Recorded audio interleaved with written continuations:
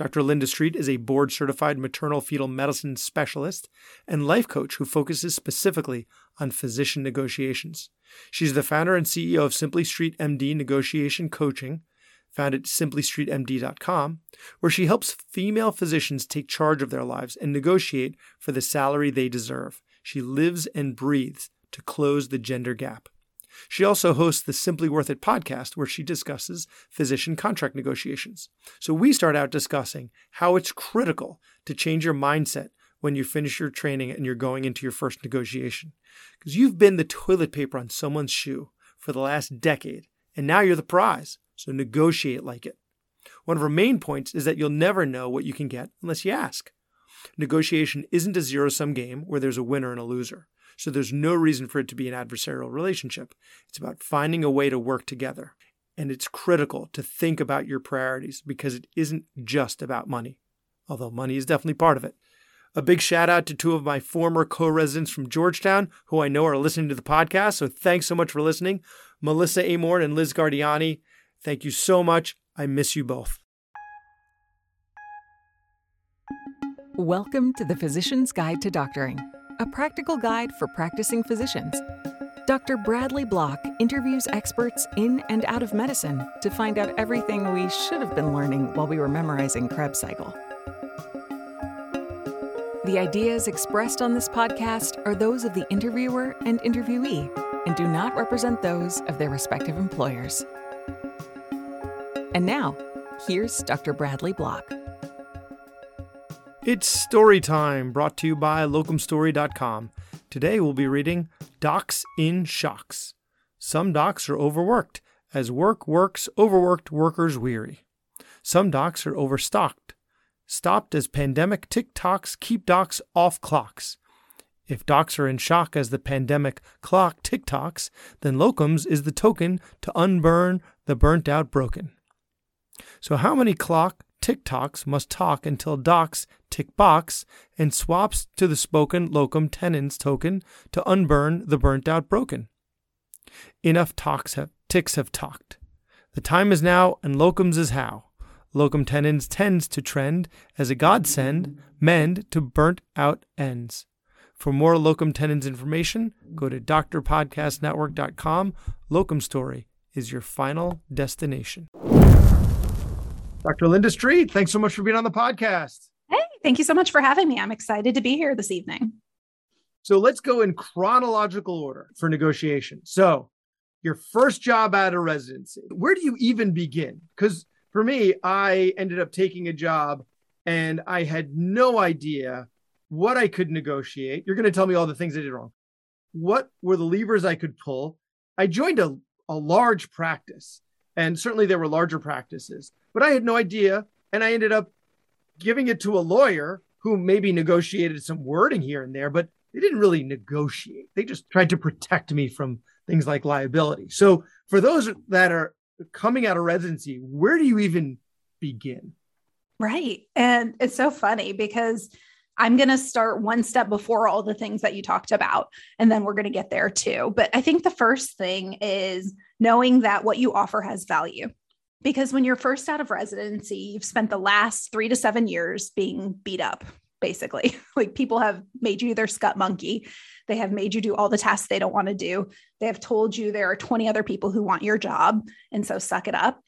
And you've just been in that culture so long that you're so excited for that attending job that no matter what they put on that piece of paper, it's a whole lot of money compared to PGY 5, PGY 4, whatever. And so knowing that you have value and it's a whole lot more than your PGY whatever salary, and having an idea of what that should be by checking a bunch of different places, and we'll talk about some of them, is one piece.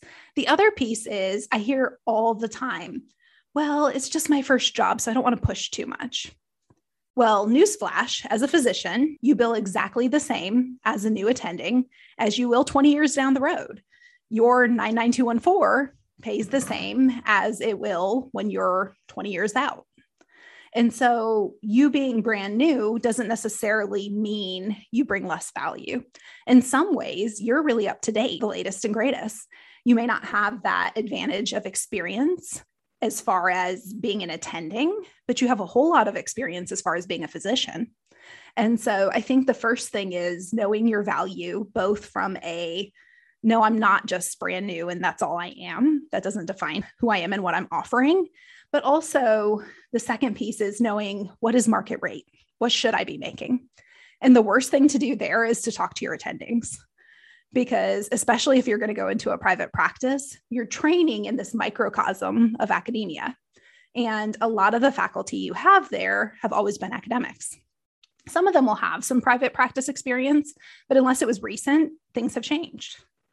And so making sure that the only people you ask about what pay you should get are not your attendings is, I think, a good starting spot. I actually talked to a client today. We were talking about when we both did this, because that was the first thing I did. I got a job offer. I brought it to my attendings. So I was like, hey, will you look at this? They're all like, oh, that's great. That's so much money. This is wonderful. No, it wasn't. It was like the 20th percentile. I'm like, what were you people telling me to take? And I actually took an academic job. So this was apples and apples. But they only have that microcosm. And so while they can provide valuable help, don't use them as your only help.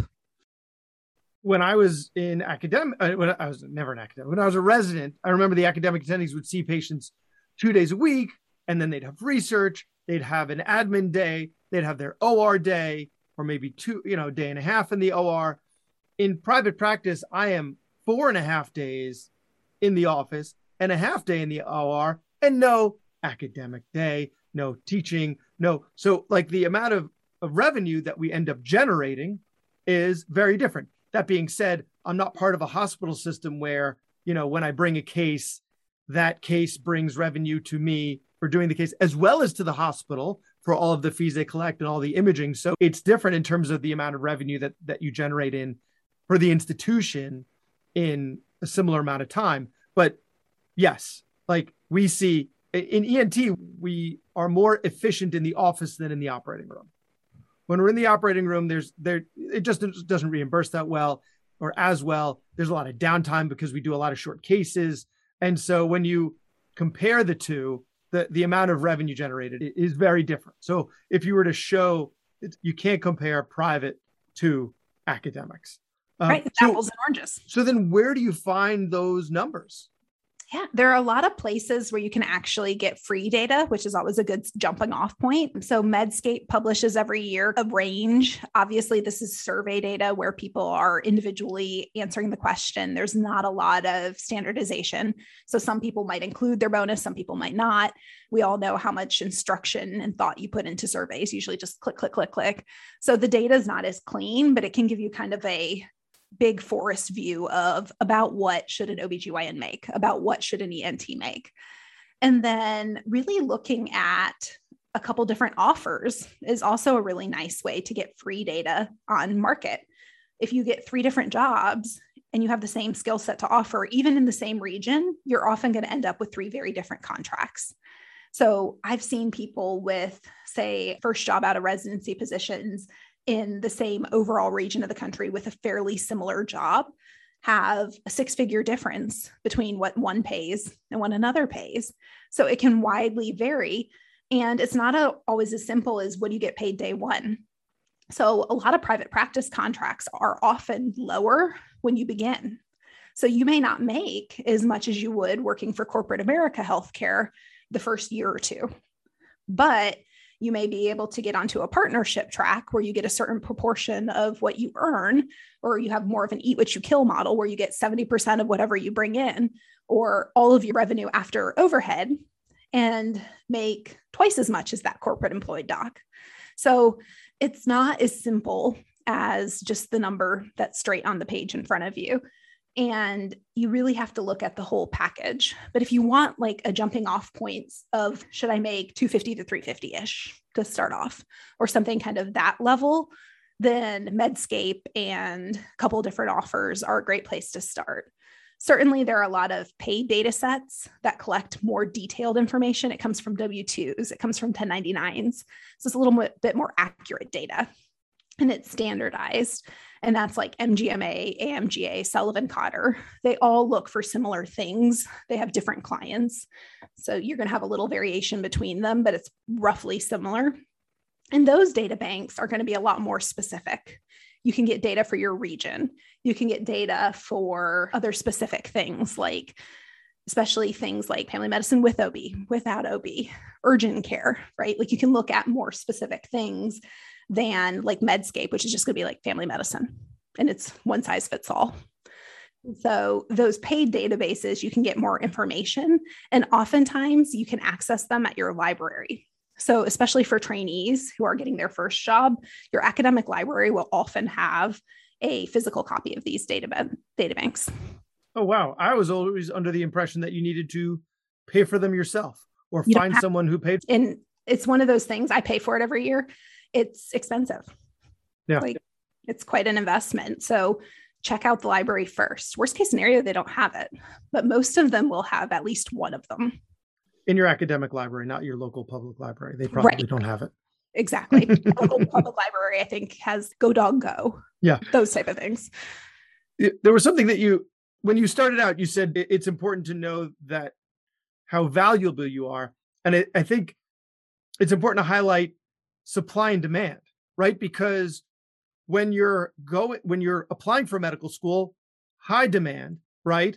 And so there aren't many positions. When you're applying for residency, same thing. When you're applying for jobs, we're a guild. Like we keep our numbers low in order to keep the demand high. We don't want to flood the market with doctors. And we say it's for quality, and certainly that's part of it, but that isn't the whole story. So you have to change your mindset to recognize that you are now on the other side of that. And the supply of you is low, really almost no matter where you are. And the demand is very high.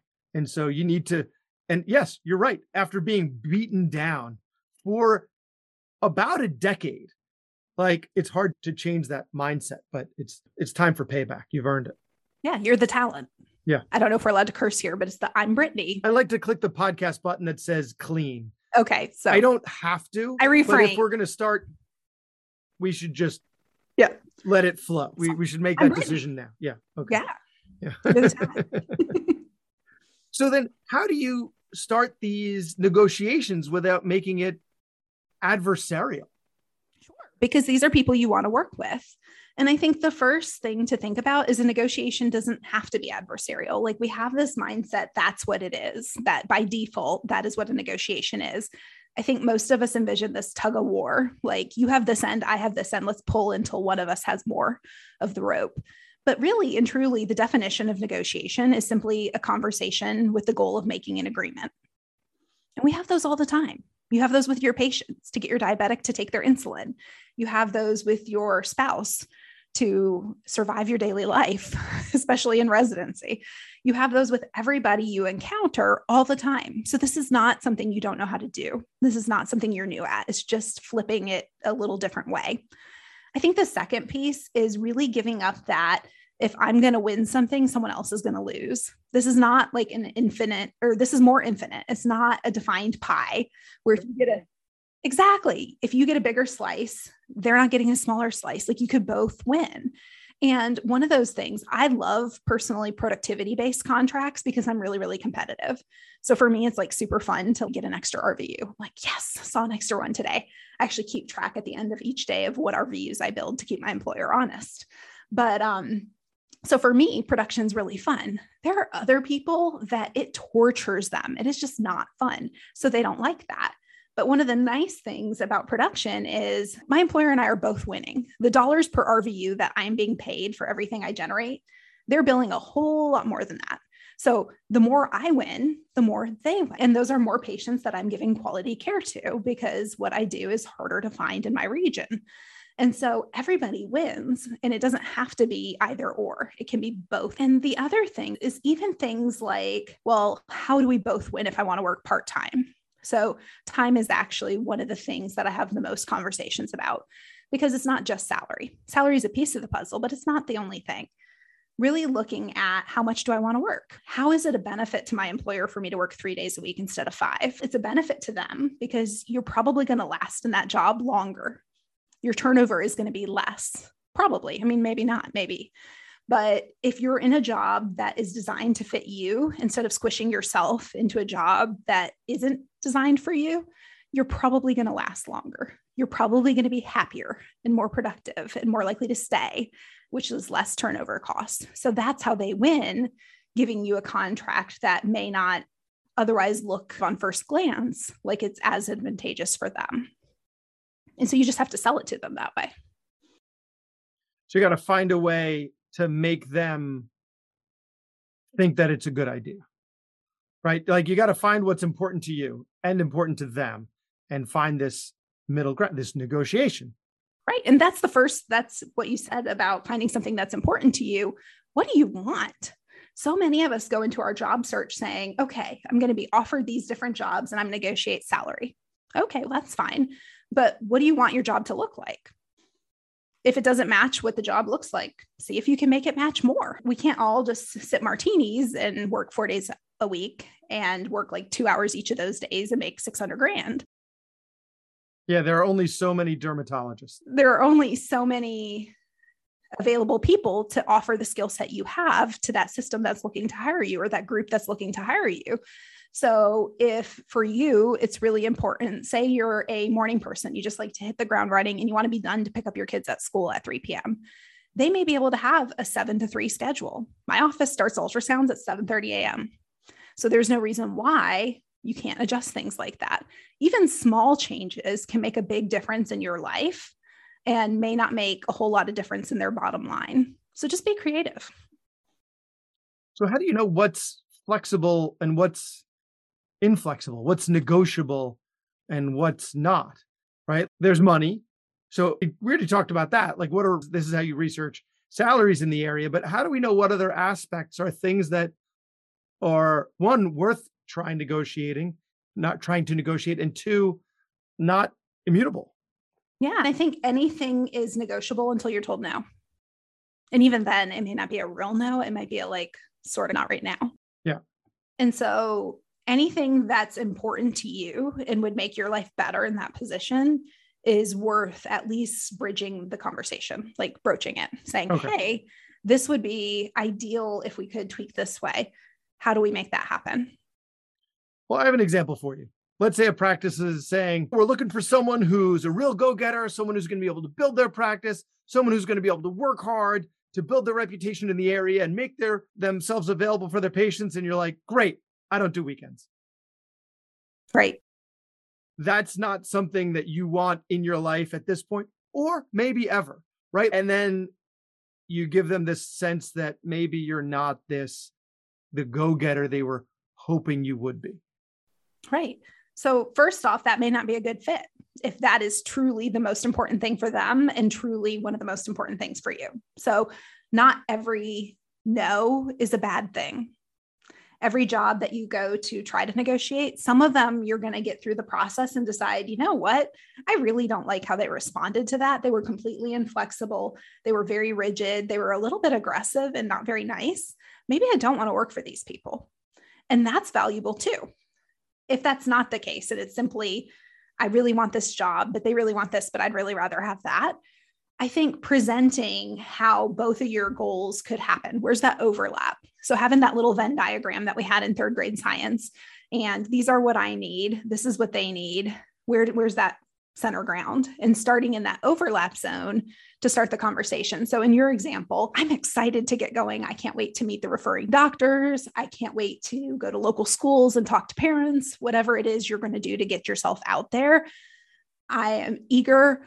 Some of the parents I've talked to would really like to have their kids be seen by the doctor outside of business hours so that they can make those appointments. Or my patients might like outside of business hours. Would you be open, instead of the schedule you currently have, to maybe a 4-day-a-week, 10-hour schedule or whatever it is? But like looking at how can I serve their needs and accomplish that in a way that fits for me? Because to me, I would much rather work 4 10s than 5 8s. Like that fifth, like those 2 hours, I'm already emotionally attached to the fact that I'm working this day. And I 100% believe all physicians should have a 4-day work week, but that's a whole separate topic. It is life-changing and has been the best thing I've ever negotiated, much better than any hundreds of thousands of dollars. But when you decide what you want, like, how can I make this happen? So I'm by myself. I don't have partners and I work 4 days a week. Corporate America that I work for would really love me to work Fridays. I don't want to work Fridays. And I made it very clear that was a no-go. They'd rather have me 4 days a week than have me 0 days a week. So we were fine. I don't work Fridays. Everybody wins. You hold the cards. It's just leverage. Yeah. How is it different when you're negotiating terms in your current job? Let's say either your contract is up or your contract isn't up and you're just thinking about the possibility of moving on, or maybe you're seeing other people that are being hired in your field getting some benefits that you're not. How is it negotiating how is what we were talking about any different when you're already in that job? Yeah, I think there are some things that it's easier because you already know their motives. You already know what their 5-year plan is, what their goals are, what they're looking to achieve, how you fit into that piece of the puzzle for the most part, at least on a broad level. You know who you're working with and what the precedents are of what has been accomplished, what hasn't been yet. So you have some more data to start off with. What you have to create, because you don't automatically have it as much, is that leverage of you're already there. So that activation energy hasn't happened yet.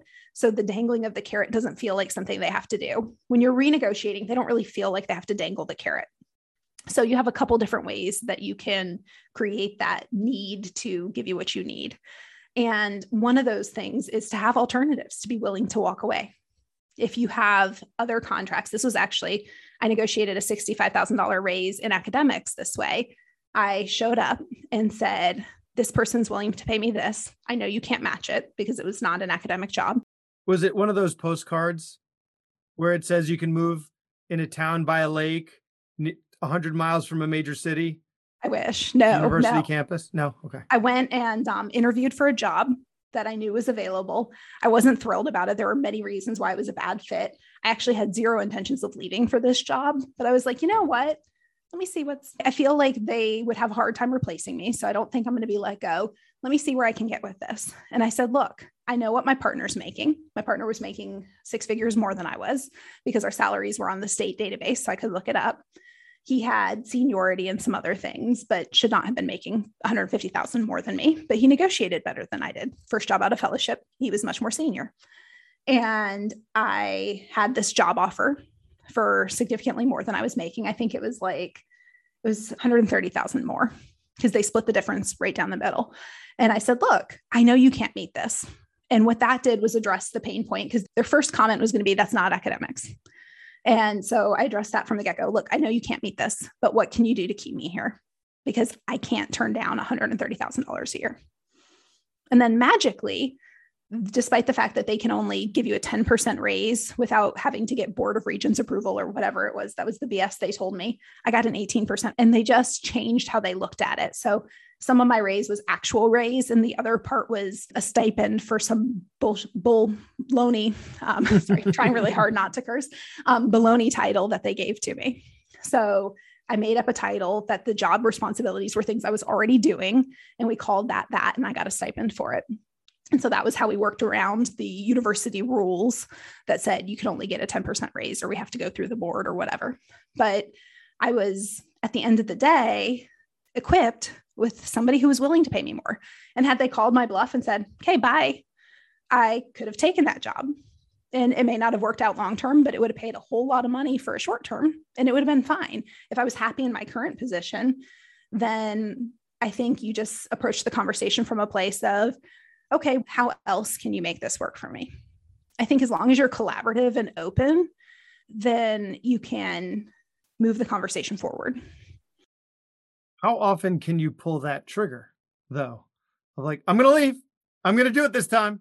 I really mean it. Yeah, probably not often. That's like a one-time thing. And to be honest, the pay gap was so great that had they said, no, we're not giving you any more money, I would have started seriously looking for other opportunities. So that's one way to do it. If you're like, you know what, I'm going to end my career here. This is where I'm going to be. This is where I want to be. I think saying, look, these are the things that I would like. How can we make them happen? and bring a list of things. So this is another place where it's helpful to toot your horn a little, which we're not really great at doing. So a lot of times the people who are giving you money, especially in corporate environments, are not even clinicians. So the people you're negotiating your salary with may or may not be a clinician, but letting them know, hey, this is the amount of revenue we brought in last month. Hey, we got a new referring doc to send us patients. We're busting into this market share. Hey, I did this wonderful thing. And it feels a little braggy and weird at first, but the more they associate you with being a person who does good things, because they're like, oh yeah, every time I talk to her, she's just exploding.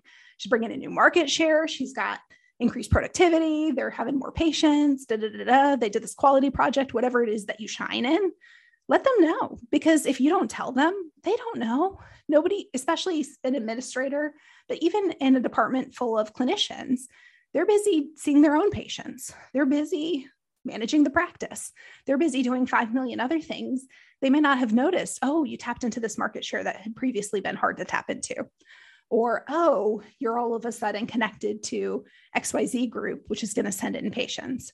Or in a primary care environment, hey, you're somebody who now is doing the school physicals or whatever it is. Anything you're doing that furthers the agenda of the group or practice you're working for is worth tooting. What about finding out what they want? Meaning, like, that might be more in an academic position, but yeah, we've really been looking for someone to be on this and this committee. Like, we can't find anyone to do it. All right, fine. If you give me X, Y, and Z, I'll head this committee for you. Rather than bringing to the table, these are the things that I also find out what it is maybe that they're looking for, what are their pain points? Yeah, because that's the other circle where you're trying to find that overlap. So the more you can present what you offer as a solution to their problems, the more you're going to get, the further you're going to go. Absolutely. So let's say now, a little different scenario, you're mid-career and you're looking for a new job. And it sounds like most of the things that we discussed really apply in any of these situations. But like, you've already told us how you figure out your worth, how to tell them what you're bringing to the table, and figuring out what you really want. So if you're mid-career, let's say you're moving across the country for something, all right, spouse, whatever. Is there anything that you're going to do differently? I think the advantage of being mid-career is you have a track record. So you can say, hey, this is a priority for you. I can help you do this. I've done this before. And one of the things you want to be paying attention to in your interview, when you're trying to decide what questions do I ask in an interview, yeah, you want to know, are the schools good? Or do you like living here? Do you like your partners? Those things are all great. But you also want to ask questions that help you to negotiate. So the best thing is if you can plan that you want to negotiate before you interview, because when you're at your interview, you can say, where do you see yourself going in 5 years? Are there areas where the practice is growing? Are there areas where you've really not been able to grow as much as you wanted? Ask strategic questions so you know what they want, so that you can most adequately position yourself as the solution to their problems. Because if you don't know their problems, it's hard to do that. And everybody wants to wear their shiny, this is a happy place, Disneyland face when you're interviewing. And so they don't want to unearth those things. And you don't want to walk in and put a bad flavor in people's mouth. It's what you say just as much as how you say it, or how you say it just as much as what you say. Sorry. And so you want to go in and instead of saying, what are the problem areas for this practice? You don't want to start with that. Outline the ways in which you suck. Nobody wants to have that conversation. So instead, if you can focus on how do you see yourself growing? Where are you hoping to be? That momentum, it'll unearth a little bit of what they're struggling with. It's going to bring that to light, especially if you keep asking multiple people. Any themes are probably true. And it also redirects the conversation, and people like to talk about growth, especially physicians. We love to talk about where we're headed next, where we're going. We've thrived off of a arrival fallacy for the last 2 decades of our lives. So if you can ask people, where do you see your practice going? What are your goals? Where do you see the group going? What are the hospital's goals? Then you can get a lot of information on where they want to be. So you can use that as to how you can get them there. My biggest piece of leverage when I interviewed for this last job had nothing to do with anything other than the fact that I already knew all the referring doctors. So the person that they had who started the clinic, or the people, were rotating in from out of town. And so they could provide the clinical service that I was providing just the same as I could.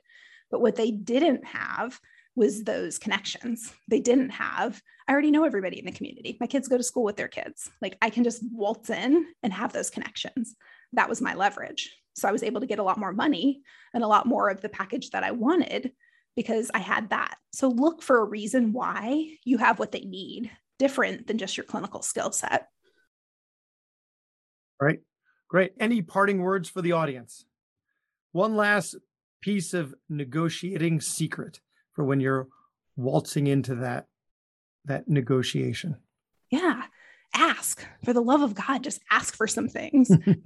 It's funny how our brains trick us of how it's so uncomfortable to ask for things. It's so uncomfortable to negotiate. Well, it's really uncomfortable to find out 10 months down the road, the other guy did negotiate and makes $50,000 a year more than you do. Oh, So that's a whole lot worse than the slight discomfort for a little while of having a conversation that they're expecting. People who are giving you employment contracts expect you to counter. They expect you to negotiate. It is part of the process. Yeah, it's a bonus if you just say, sure, I'll sign on the dotted line when they give you a crappy contract. But if you can ask for what you want, they expect that. It's not weird. It's not unusual. So go for it. Ask for it. And tell us where people can find you online. I'm at www.simplystreetmd.com.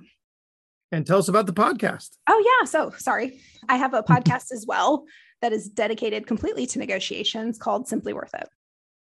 And you also do coaching, negotiation coaching for female physicians, correct? I do. So we have a group that we do group coaching and individual sessions for female physicians, trying to close the gender gap and help you to advocate for yourself effectively. I have on occasion worked with male physicians in one-on-ones. They typically don't want to be in a group with all the women.